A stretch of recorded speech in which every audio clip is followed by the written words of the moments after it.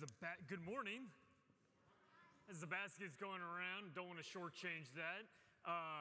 And before the kids get dismissed, maybe it's we have a family March Madness pool, so I'm just enjoying the competition, or it's the fact that our sermon today is about fairness, but I wanted to play this little trivia game to start out.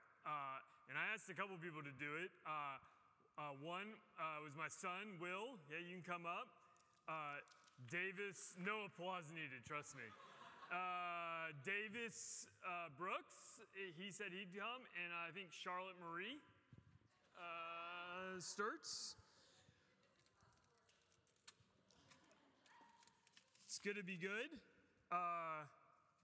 We are playing for, just so you know, this is real deal. Bag of Skittles. Well, I have more packs just in case we tie, you know? I'm the man of, I want to make sure. Okay, here we go. There's yours. There you go. Let's get these. Here we go. Sharmar. No cheating. No cheating. Here you go. Get those markers open and out and ready. All right, here's your first question. And we're going to do them rapid fire. If you don't know it, just guess real fast because, you know, we got a time limit here. First question. Who's the lead singer of U2? Write it down. Write it down. Write it down. Who's the lead singer of U2? 5 seconds. Next one. Who was John F. Kennedy's vice president? Hey. No cheating. No cheating. Who is John F. Kennedy's vice president? You're supposed to do it at number one. Yeah. Last question. Name, it was recently Pi Day. Name the last 6, after the decimal point, name the first 6 numbers. All right? Try to write it down. All right, now, let's reveal our answers. Show them to the crowd. Show them what you have. Let's see. Davis? Sharmar? Bono. Everyone got Bono. A true legend. President? Lyndon B. Johnson. LBJ, that's correct. Did not have anything. No, nothing for that one, so nothing. And then for Pi, wow, you did more than 6 numbers. 0.14159265. That's incredible. Davis, congratulations. Out of nowhere. What are you talking about? All right, you know what? We're people of grace. You can all have one. You have to you cannot open it before we leave. There you go. You're welcome. Thanks for sharing. Round of applause. Kids, you may be dismissed. You may be dismissed. Leave that on the, nothing bad is going to happen if you take that downstairs. Leave that there. All right, as they go, will you guys pray with me?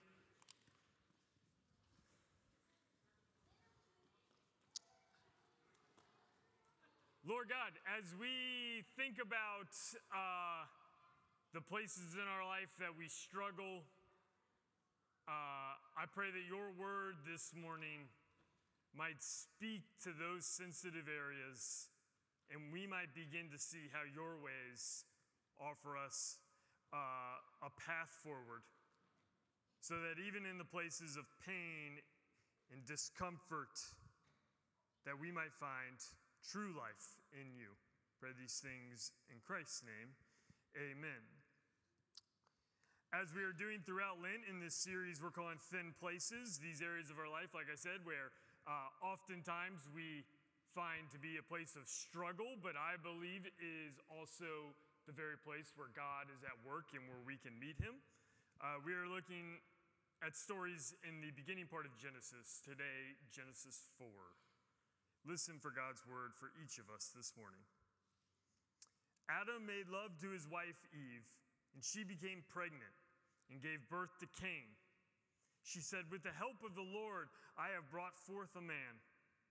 And later she gave birth to his brother Abel. Now Abel kept flock, and Cain worked the soil. In the course of time, Cain brought some of the fruits of the soil as an offering to the Lord. And Abel also brought an offering, fat portions from some of the firstborn of his flock. And the Lord looked with favor on Abel and his offering. But on Cain and his offering, he did not look with favor. And so Cain was very angry, and his face was downcast. And then the Lord said to Cain, "Why are you angry? Why is your face downcast? If you do what is right, will you not be accepted? But if you do not do what is right, sin is crouching at your door. It desires to have you, but you must rule over it." Now Cain said to his brother Abel, "Let's go to the field." And while they were in the field, Cain attacked his brother Abel and killed him. And then the Lord said to Cain, "Where is your brother Abel?" "I don't know," he replied. "Am I my brother's keeper?" And the Lord said, "What have you done? Listen, your brother's blood cries out to me from the ground." This is the word of the Lord. Thanks be to God. So as I briefly mentioned, today we are talking about fairness, how this sense of fairness or how life might sometimes feel unfair can be a very difficult spot, but I believe it is a thin place where we might meet God. And this idea of fairness, it might sound childish. You might have had a kid this morning say, scream with like, "That's not fair." It's something that we hear quite often, but I think that this story, if we were to look at it, it is driven by issues of fairness. It's not the only thing going on, but the itch that Cain feels that first motivates him to act in a sinful way is that he feels like he has been treated unfairly. And I'm convinced that so many of our own actions, not just unrighteous ones, but righteous ones, are driven by this same motivation. So I think it is an important thing. I think we underestimate how much fairness dictates how and why we act. And so I want to dig into this topic today through this text, and I want to do so by asking 3 questions. What is fairness? Why can fairness lead to problems, or to use the language of the text, why does fairness allow sin to crouch at our door? And then finally, how can fairness encourage us toward a life of faith? Sound good? Yeah, it has to. I'm going to keep going. What is fairness? First question. Fairness, this is my definition. I didn't even look it up in Webster's. So, whatever. Fairness is how I put it. It is a framework we use to navigate a world where brokenness abounds and people instinctively look out for their own interests. In essence, I think fairness is how we play nice. It's how we play nice with one another. Even when we're looking out for ourselves, even when brokenness is all over the place, it's sort of how we can maintain relationships. And of course, this is often helpful and good. Many social scientists say that fairness is the foundation of a moral society. Without it, you're not going to have a moral society. And we learn ideas of fairness early on. Like as soon as your kid figures out that fairness is a thing, they become obsessed with it. They're obsessed with it, and we end up throughout the rest of our life using it to navigate our way through the world. And this can be a really good thing. Fairness, it is a tool to recognize needs outside of ourselves, to try to be people who stand for what's right and right what's wrong. In the men's Bible study, we're actually going through Genesis. Walter's leading us through Genesis. And when we read this text, there were a number of people who recognized that it seemed as if Cain was kind of treated unfairly and wanted to stand up for him, not to justify his actions, but to say, it's kind of hard. Cain kind of gets a raw deal. And we do this. I mean, even more to the point when we hear stories coming out of Ukraine or we see those images, what we think is, this is not fair. This is not right. And it helps us to empathize with people and to want to make things right. And that all then, therefore, leads us to a logical question of like, well, why can fairness lead to problems? Why is it even an issue? And I'd offer two very important reasons. And the first is this: fairness is always subjective. Always. It's based on personal expectations and values and desires. Fairness, it eventually is going to come down to opinion or perspective. Take our little contest here. Depending on your perspective, you might have noticed or thought something was fair or unfair. So like when we first started, when I called up Charlotte Marie, some of you are like, well, that doesn't seem very fair to have a trivia contest with a couple of kids and an adult. And then some of you at the end, when I gave everyone a Skittle, you might have said, well, that's not fair either. Davis won. Why is everyone getting Skittles? And then, of course, some of you, my son leading the pack, might have, and I'm not saying this happened, but might say, well, it wasn't very fair that Davis appeared to get all the answers beforehand. And I say, I don't know if that happened. Maybe Davis is just really into pie. I don't know. But, and some of you might be like, I don't really care. It was fun. It doesn't matter. But depending on your perspective, your values, where you sit, you notice what you thought was fair or unfair. And this is true in our scripture too. Of course, some of us might think that Cain is treated unfairly, but his perspective only amplifies that. Because Cain, of course, is the firstborn. And in that culture, he would have, the firstborn was treated, it was fair to treat the firstborn with more honor, for them to have more respect. And so then when he is actually rejected, it makes it feel even worse. And so what I'm just trying to say is that fairness, it is going to be subjective. It doesn't make it bad, it's just from our perspective. But that typically means eventually we will use fairness as a way to advocate for ourselves or to validate how we feel.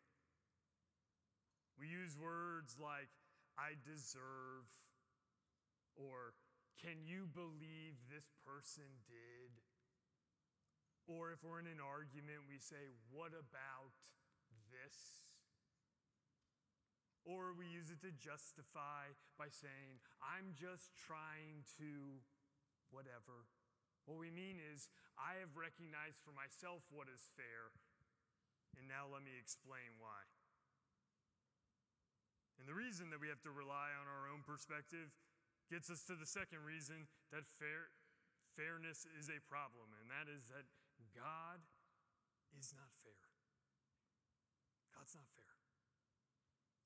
Reflectively, we want to say, well, that can't be right, until we say, well, what if God did treat me fairly? And then we're like, yeah, God's definitely not fair.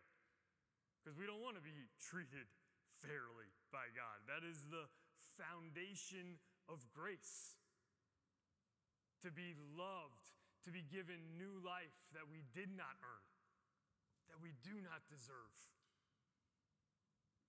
This is who God is. And yes, God cares about righteousness. God cares about justice, making things right. But did you know that in the New Testament, that righteousness and grace come from the exact same word? Same word. They're just, depending on the context, translated differently. And so it's like, does God care about righteousness? Absolutely. But how does God make things right? By grace, not by fairness. That is the way of Jesus.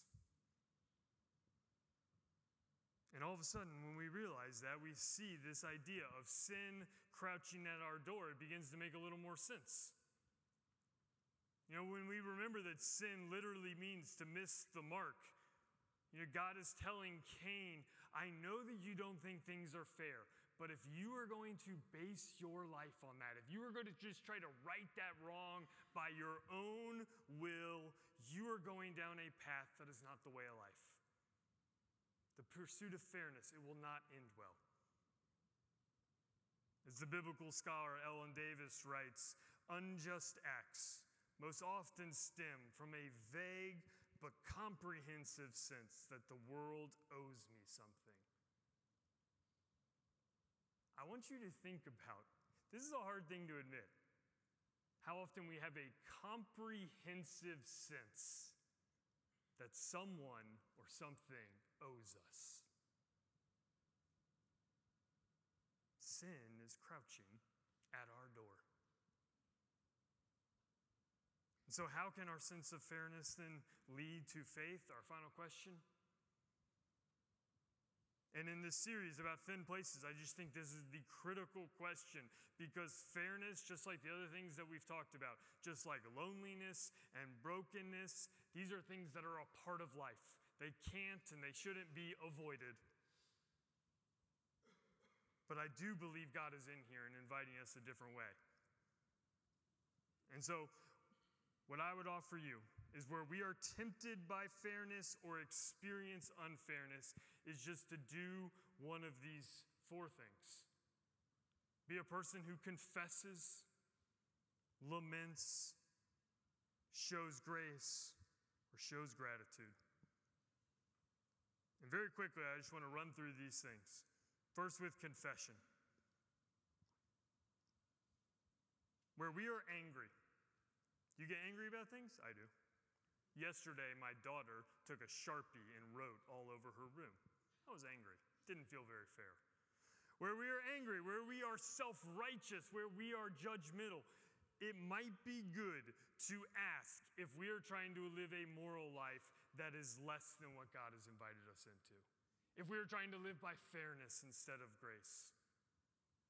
And I just think what a transformative moment it would have been for Cain if he could have confessed, hey God, this does not seem fair, and I do not see another way forward. Could you help me? What a transformative moment to confess that that is where we are. And I wonder, where are you like that? What relationship, what area of your life, and if you'd be willing to confess. And then the second way is to lament. And we lament because many of you, and I want you to hear this, many of you are dealing with unfair situations. And that is not good. I want you to hear that. That is not good. You know, when you are struggling with illness, when we look and we say, the things happening in Ukraine, that is unfair. That is not good. But I think that we should be honest about that. So often, at least for me, what I do is I get angry and then I justify my anger. Instead of just honestly lamenting and saying like, I feel like I'm getting a raw deal, God, lamenting that. If we would do that, I believe our prayers would sound a lot like the Psalms. They'd sound a lot like Jesus.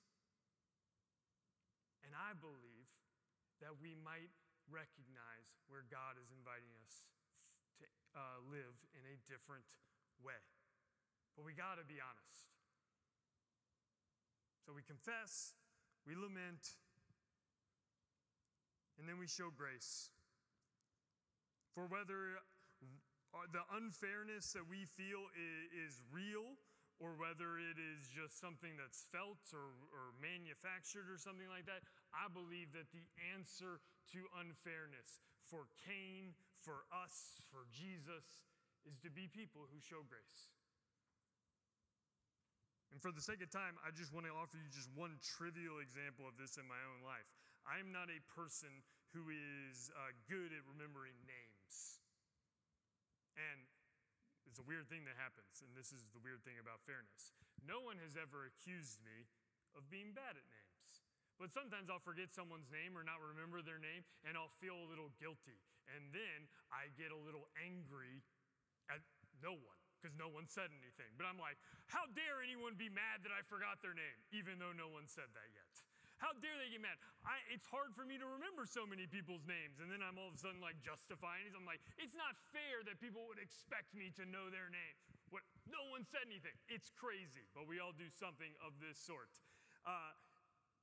It would just go on and on. It would be an empty road. Sin just crouching at my door. Or all of a sudden I'm judgmental to people who haven't even shown me judgment. It's terrible. Finally, I was like, this is not the way of life. So what do I do now? When I all of a sudden recognize that I'm having trouble remembering someone's name, I start to pray for them. Start to pray for them. And you would be shocked how quickly you will remember someone's name if you are praying for them on a regular basis.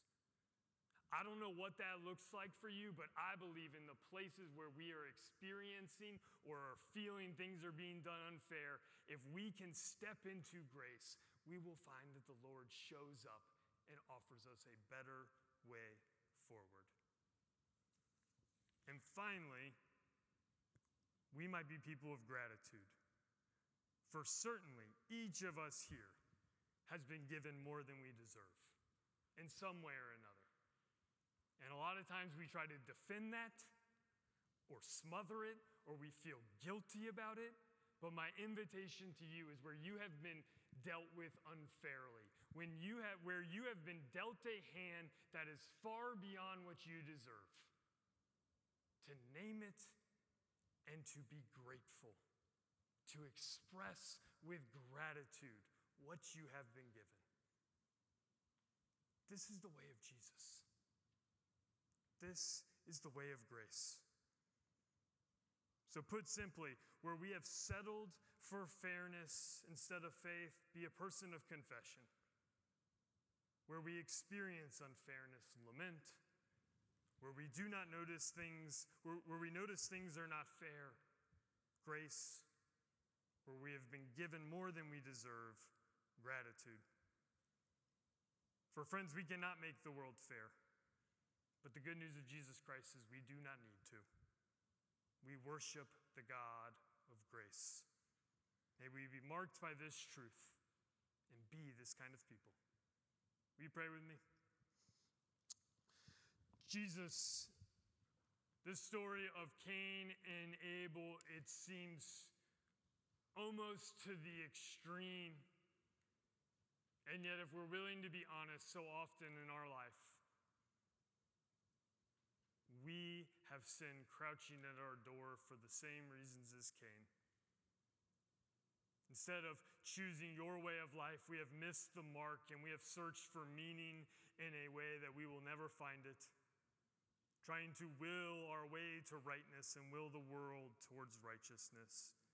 And yet you have shown us a different path. So this morning, I pray that we might be a people who confess and lament, so that we can choose your way of grace and gratitude. God, make this a thin place for us. And we thank you that you meet us here. We pray these things in Christ's name. Amen.